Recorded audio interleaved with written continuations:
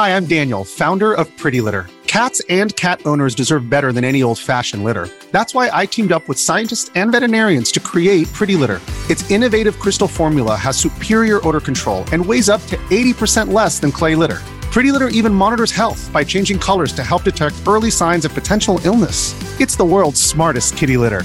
Go to prettylitter.com and use code SPOTIFY for 20% off your first order and a free cat toy. Terms and conditions apply. See site for details.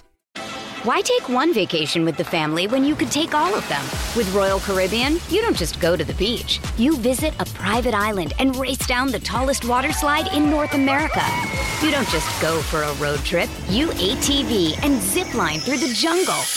You don't just go somewhere new. You rappel down waterfalls and discover ancient temples. Because this isn't just any vacation. This is all the vacations. Come seek the Royal Caribbean. Ships Registry, Bahamas. Look, Bumble knows you're exhausted by dating. All the, must not take yourself too seriously, and 6'1" since that matters, and what do I even say other than, hey? Well, that's why they're introducing an all-new Bumble, with exciting features to make compatibility easier, starting the chat better, and dating safer. They've changed, so you don't have to. Download the new Bumble now. Welcome to the New Books Network. Hello, everybody, and welcome back to New Books in Korean Studies, a podcast channel on the New Books Network. I'm Leslie Hickman, the host of the channel. Today, we'll be talking to Dr. Suk-Young Kim about her new book, Surviving Squid Game, A Guide to K-Drama, Netflix, and Global Streaming Wars. The book, published by Applause Books, came out in May 2023 and explores the significance of Netflix's most-watched series, Squid Game. Dr. Kim is a professor at the University of California, LA. She edited the Cambridge Companion to K-Pop, which also came out this year, and authored K-Pop Live, Fans, Idols, and Multimedia Performance, among many other publications. Her work has been recognized by the Association for Theater and Higher Education, the Association for Asian Studies, and other organizations. You can find more details about Dr. Kim's work on her university profile, which is linked to the episode description. Dr. Kim, welcome to the show. Hi, thanks for having me. Sure. So I wondered if you could begin the interview by telling us a bit about yourself. Sure. I am a scholar who chases the pulse of our times.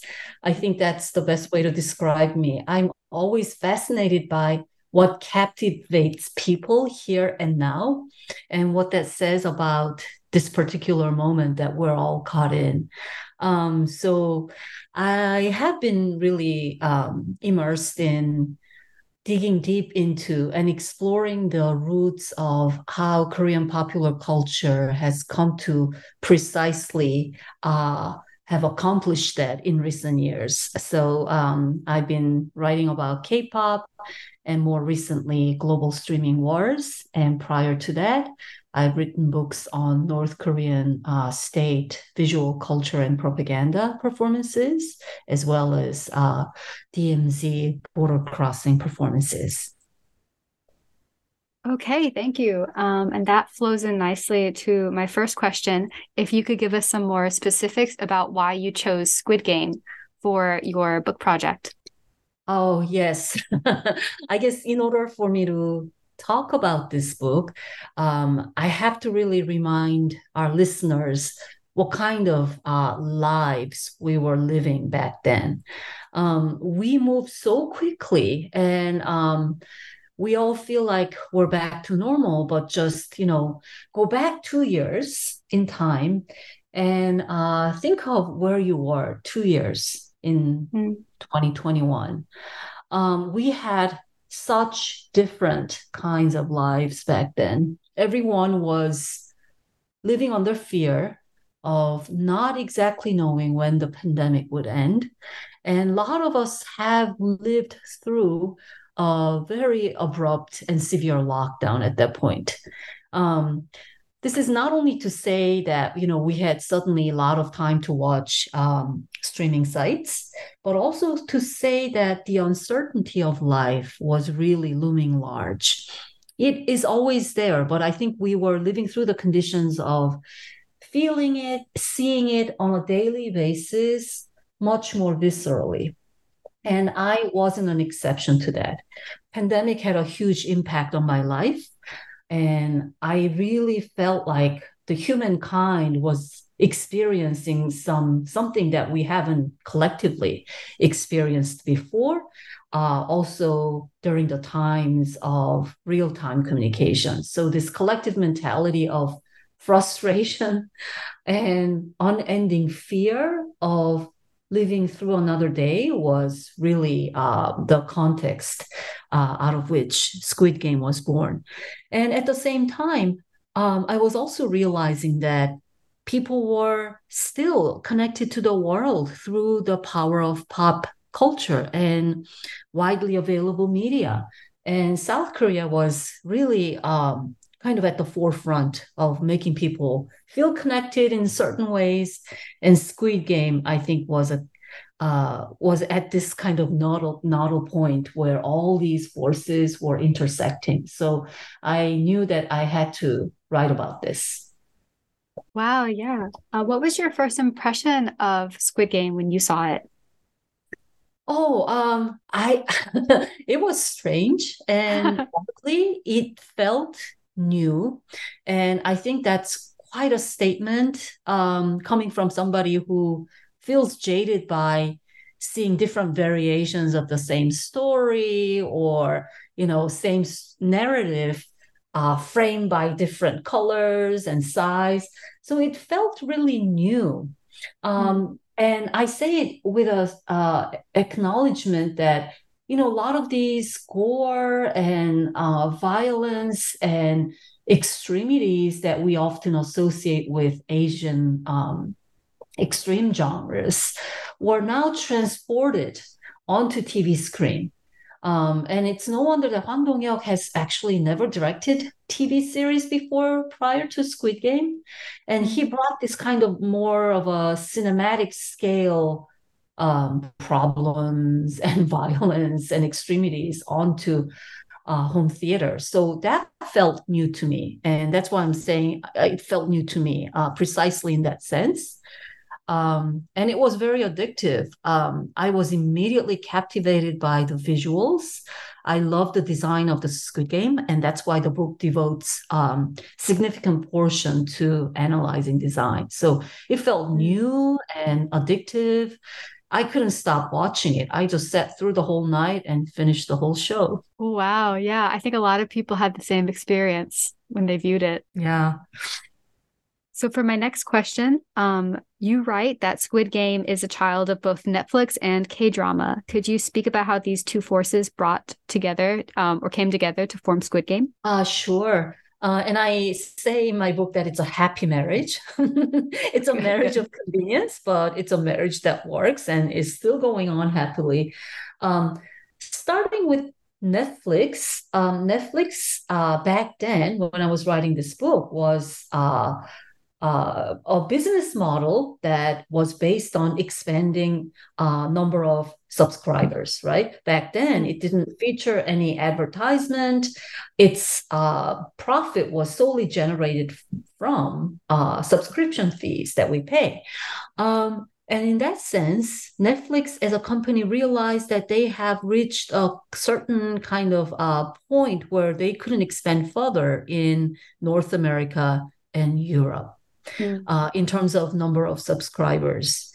Whereas there were still large there was still large room to grow in Asia, South America, and Africa.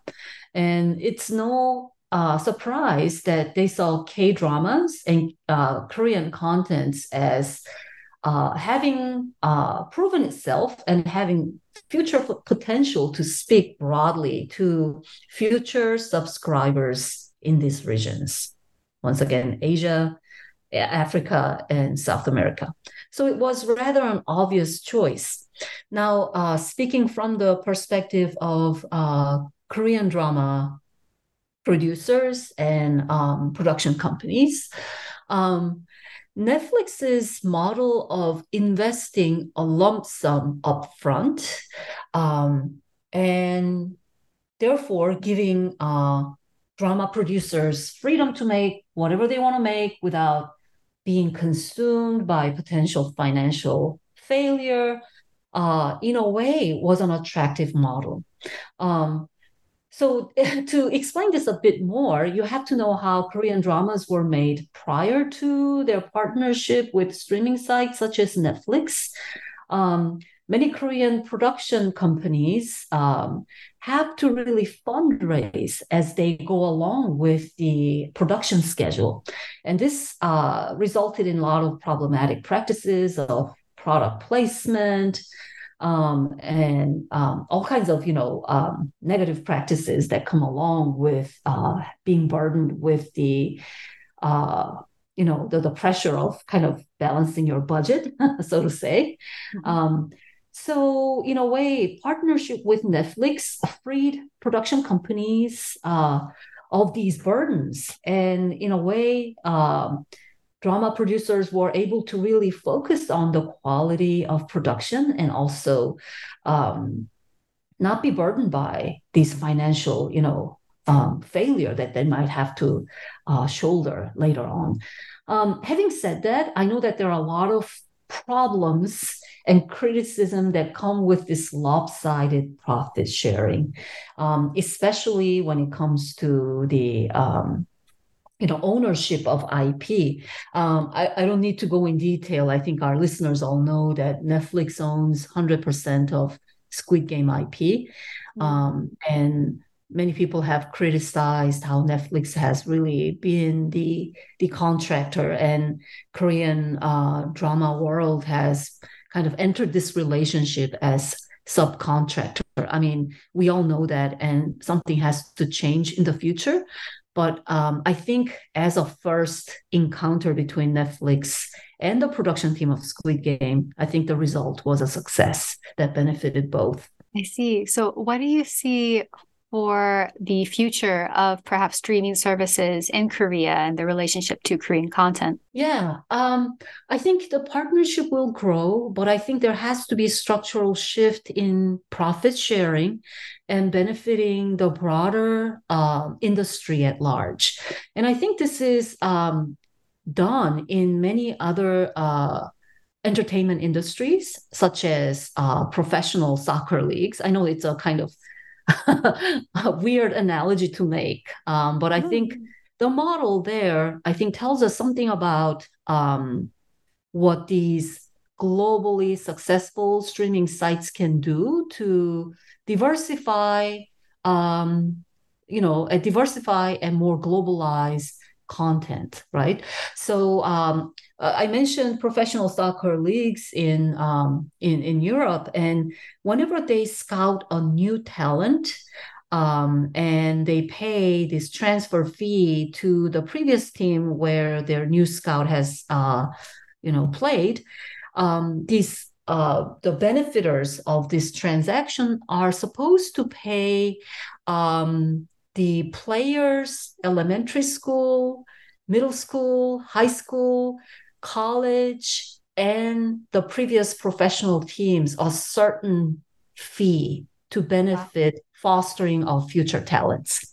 I don't know if this immediately makes sense, but there's this trickle-down effect when a profitable transaction is made and a player is transferred from one team to another to benefit where that player has been groomed previously, starting with elementary school.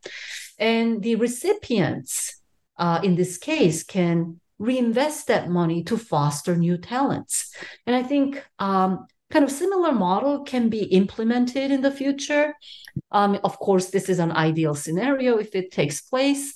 So, for example, if global streaming sites such as Netflix could cut out some of their portions of their profit to be reinvested in broader Korean production ecosystem, starting with production companies, local production companies, as well as acting schools in Korea, universities or high schools that foster these talents. I think it's going to be nice scenario for both parties. And I think that is the only way to sustain the longevity of more globalized, diversified content supply. All right, thank you for your answer. You mentioned how the director Hong Dong-hyuk, I hope I pronounced that correctly, his vision was sort of the driving force behind Squid Game, and he's worked a lot in cinema more so than in series. So could you talk about how, like what threads draw his cinematic productions to what goes on in Squid Game, if that makes sense? Sure. Absolutely.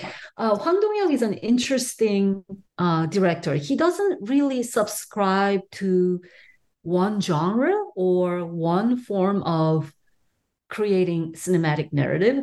So he started out his career by directing this sort of family melodrama, and then moves on to directing historical costume drama, war drama, sometimes family comedy, to the very visceral kind of expose of South Korea's social problems, such as abuse of minors in his highly acclaimed movie Dogani, which really accuses the kind of violation of human rights of minors and disabled people. So to sum up, he's very eclectic, and he really kind of adheres to strong conflicts rather than adhering to certain stylistic consistency, if that makes sense.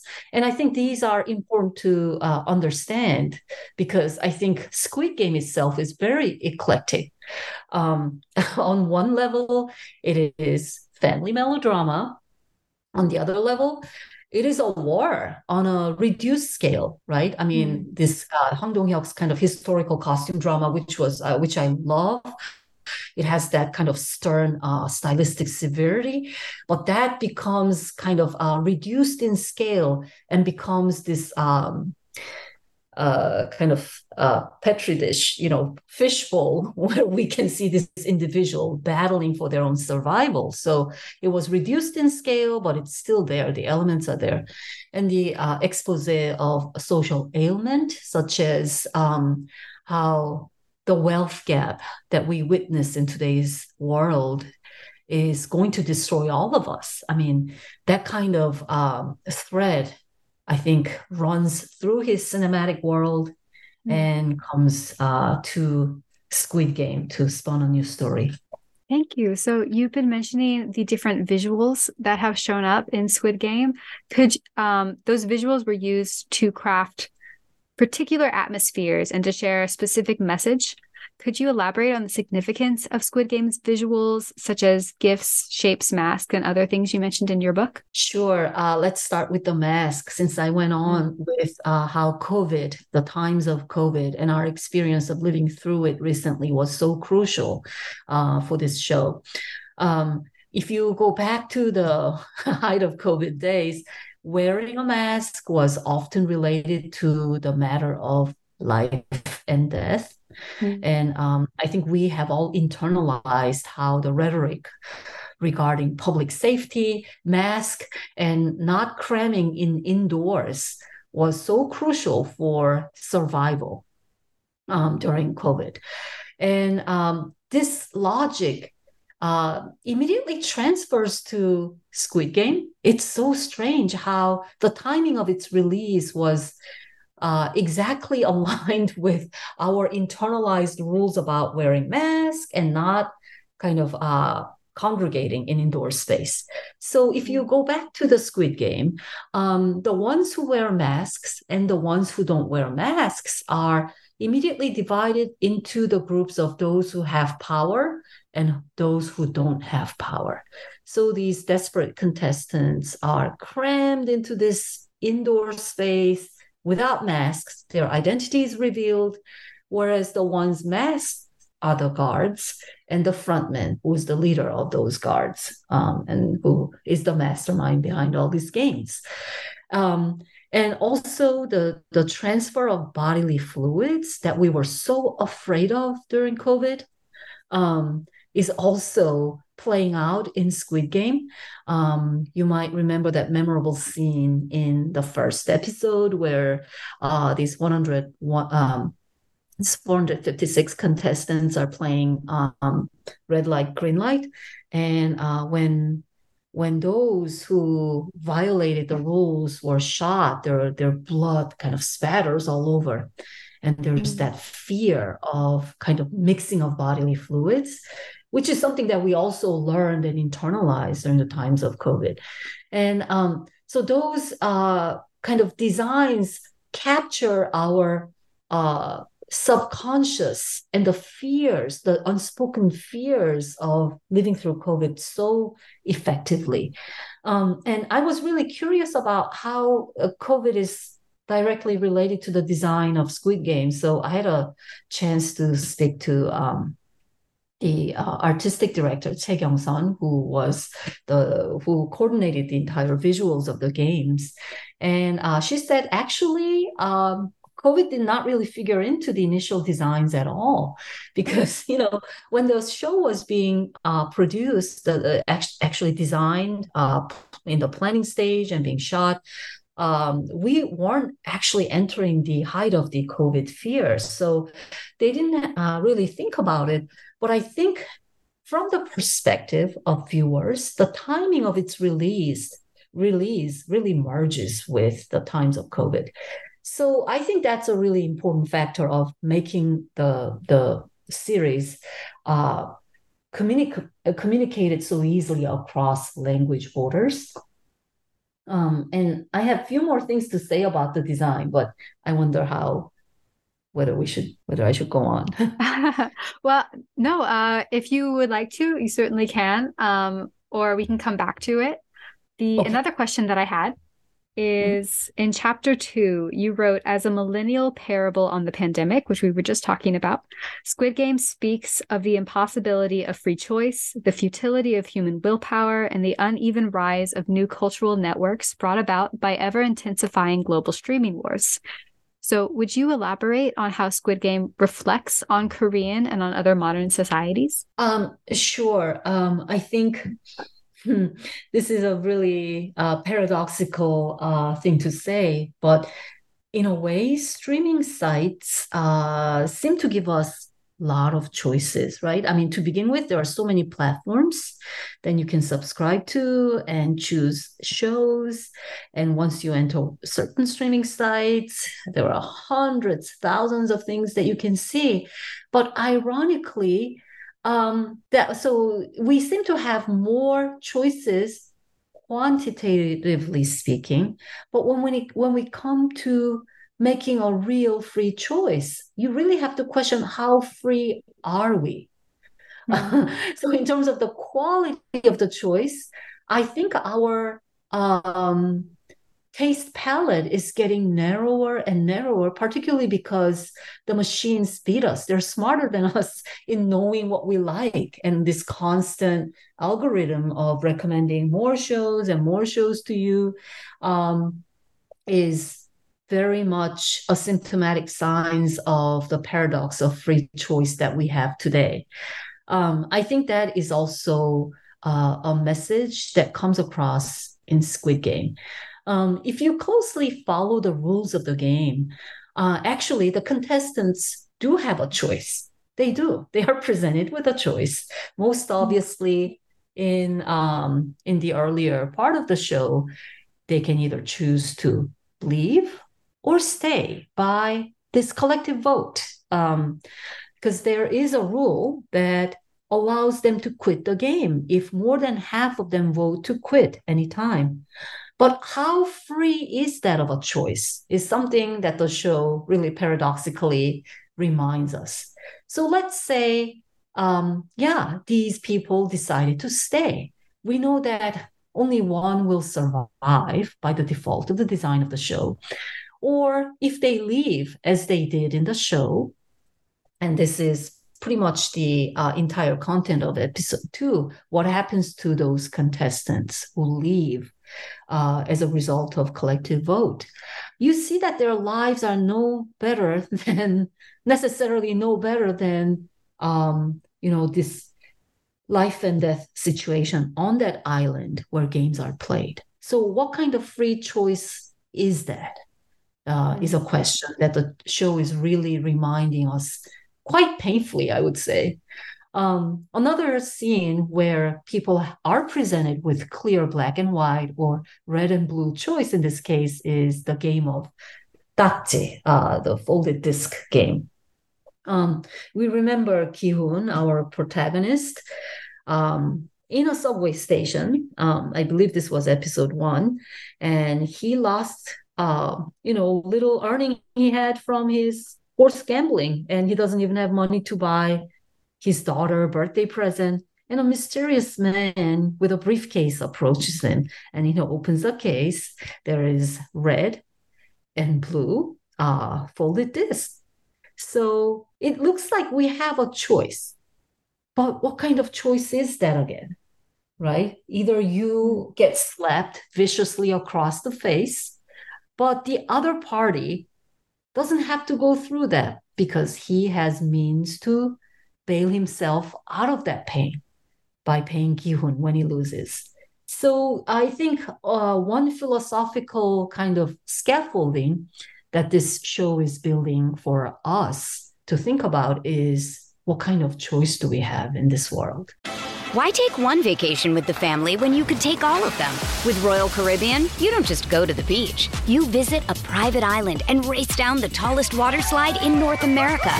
You don't just go for a road trip. You ATV and zip line through the jungle. You don't just go somewhere new.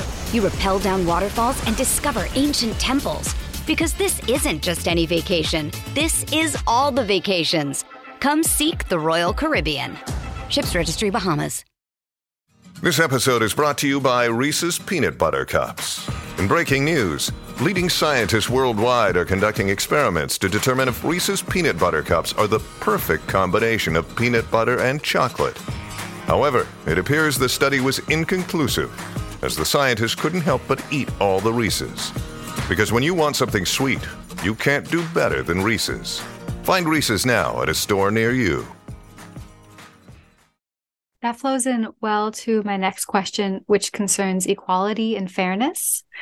That is one of the main themes in Squid Game, that question of what is equality?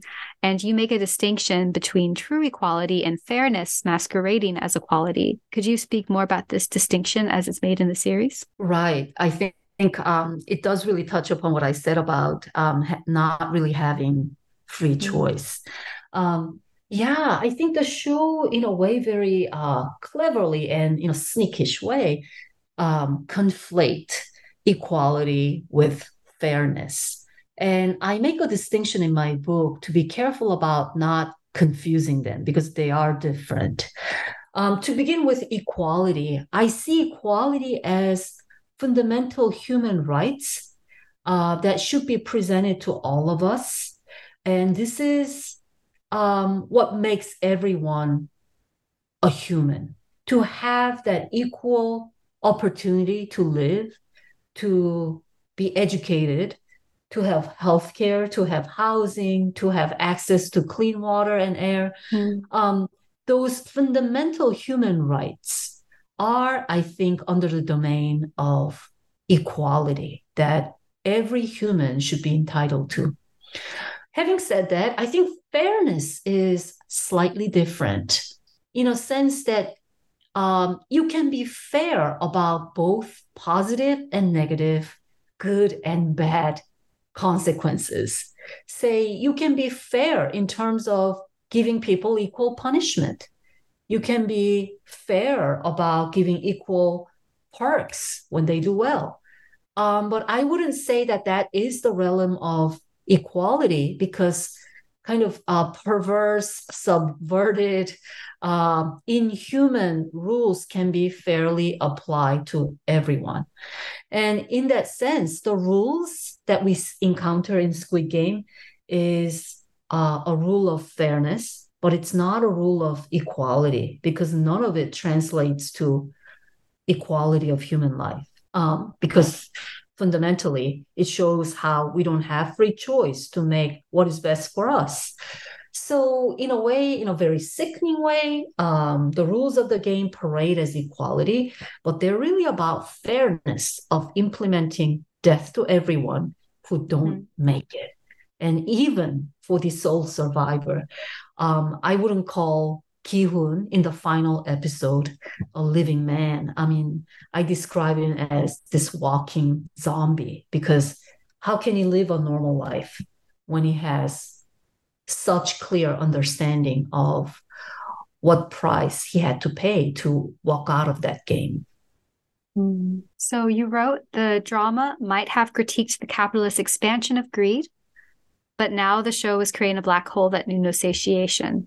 Could you speak about how Squid Game fits into the circular production cycle? Yeah, I think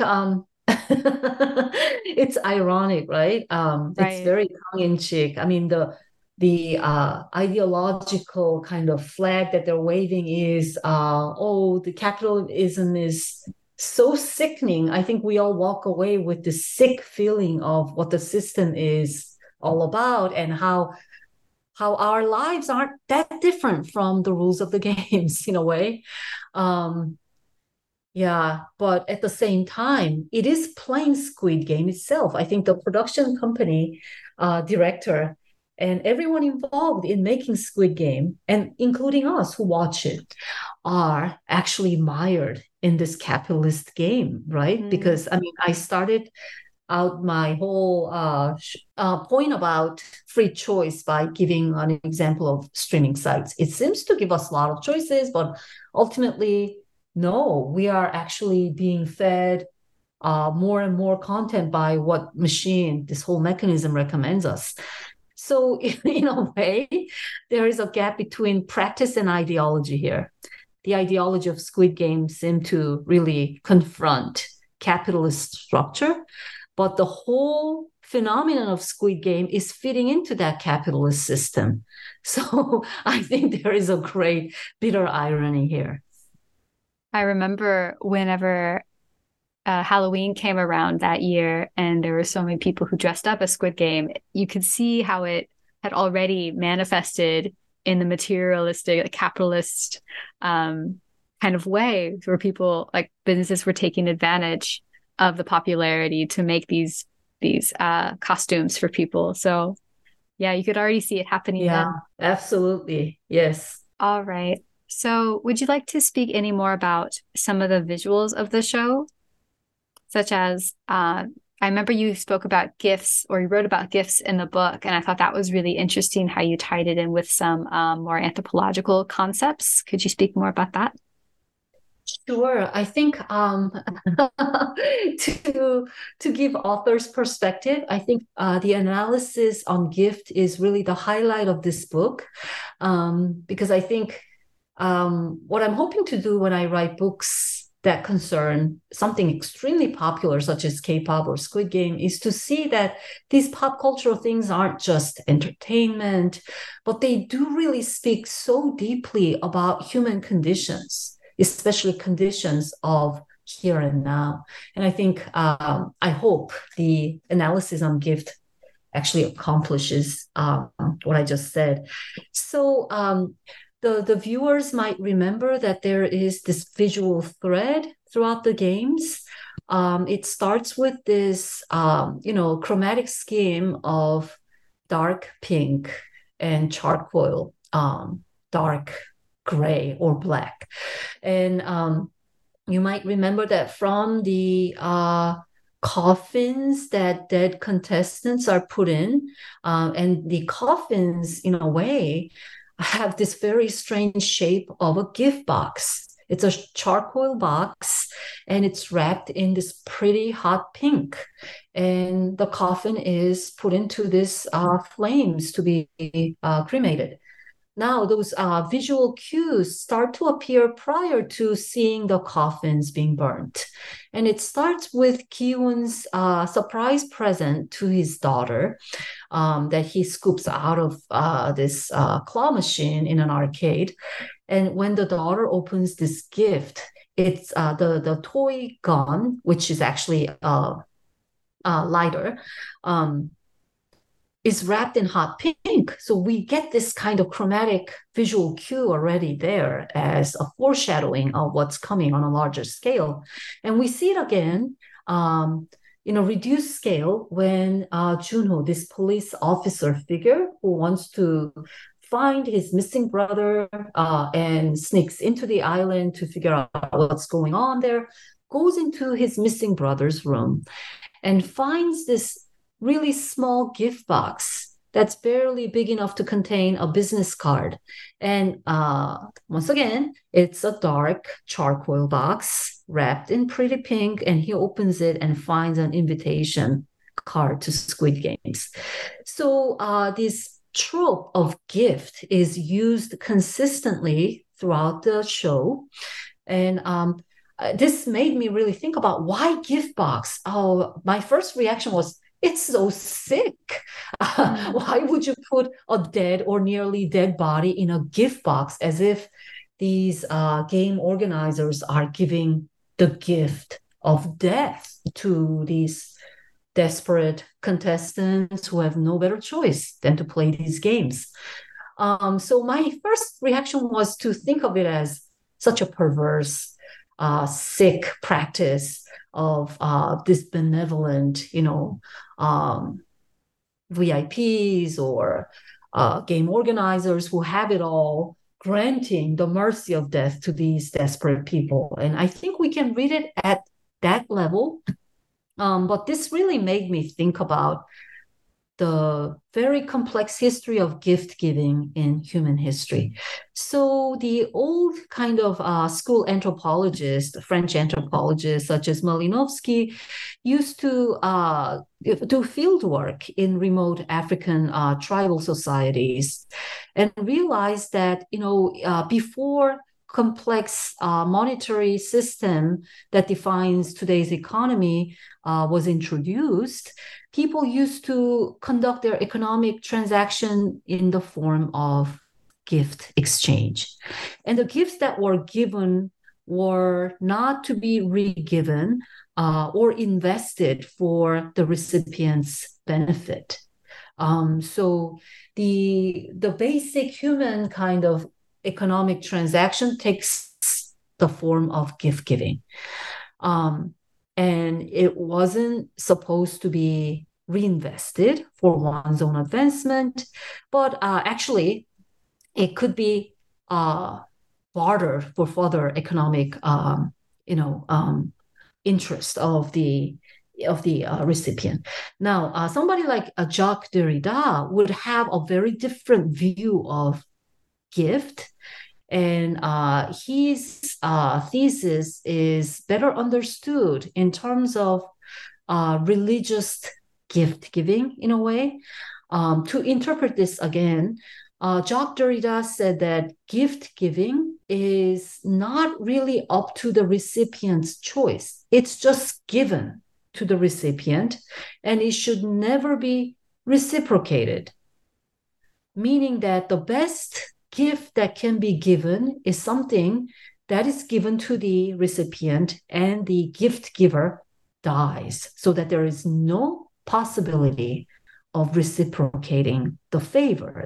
So Jacques Derrida's notion of gift as something that cannot be returned can best be understood in the frame of Christianity, the absolute sacrifice of Jesus Christ, ending in death, and the kind of impossibility of returning that. That is the purest notion of gift giving.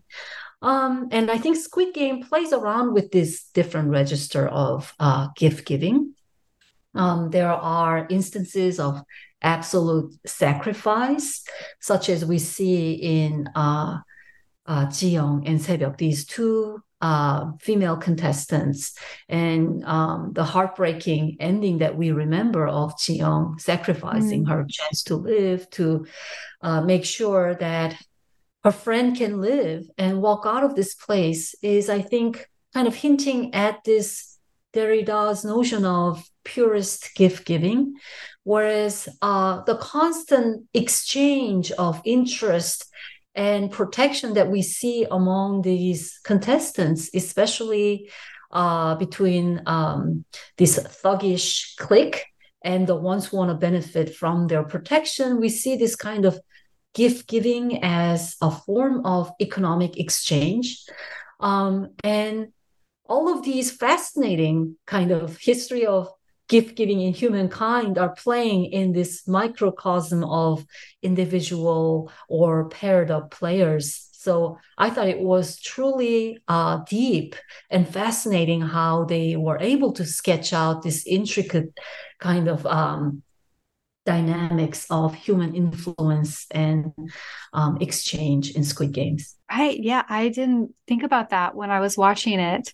And it almost occurs to me that, yeah, at the end, when the main character, everyone has died and therefore he gets all that money.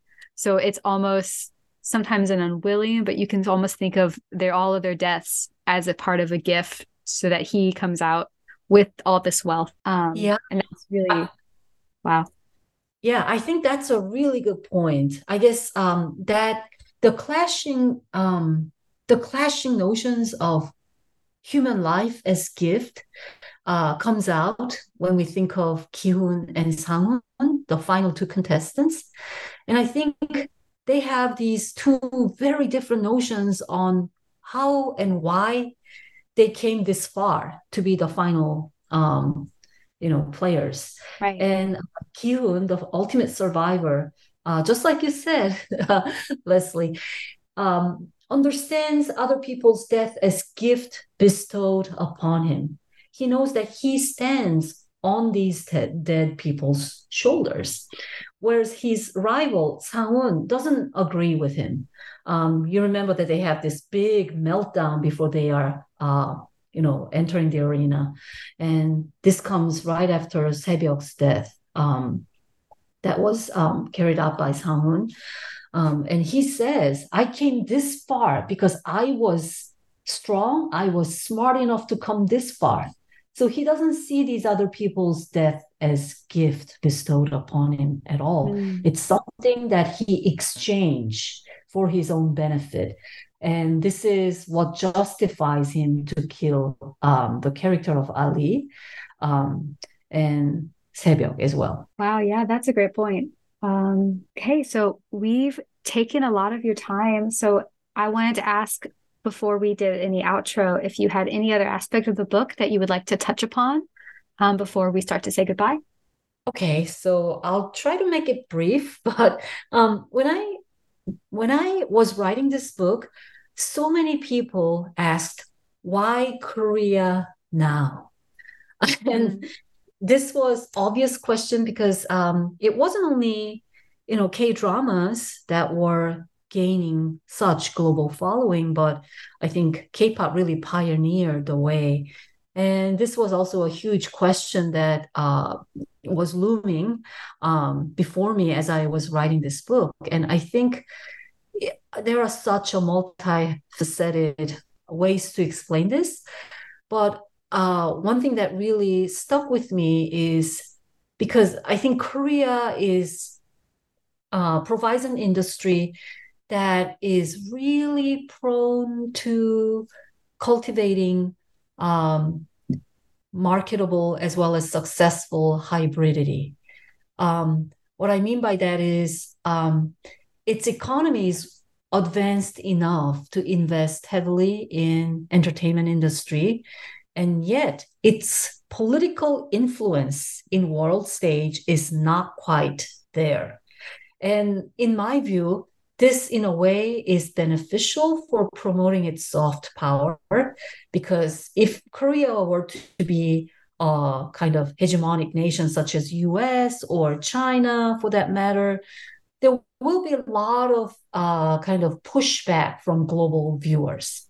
Not to mention the war, the trade and cultural war that goes on between China and the US, right?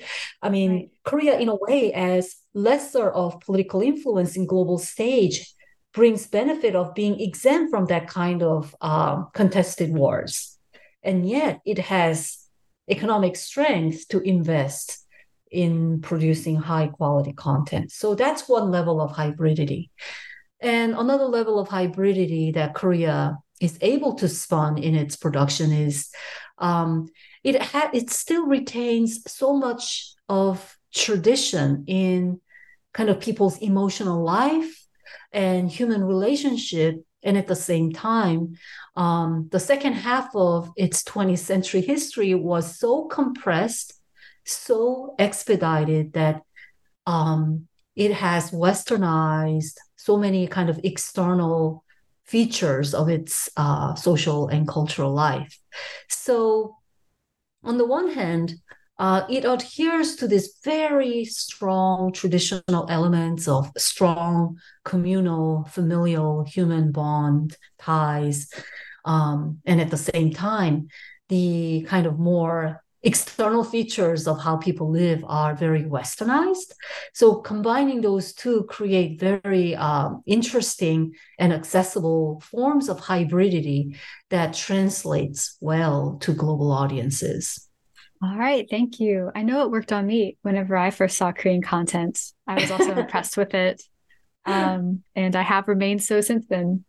But thank you so much again for giving us this interview. And one last question before you leave. We always like to ask our interviewees if they would let us know what they're up to now. Oh, yes. I am currently working on a book titled Millennial North Korea,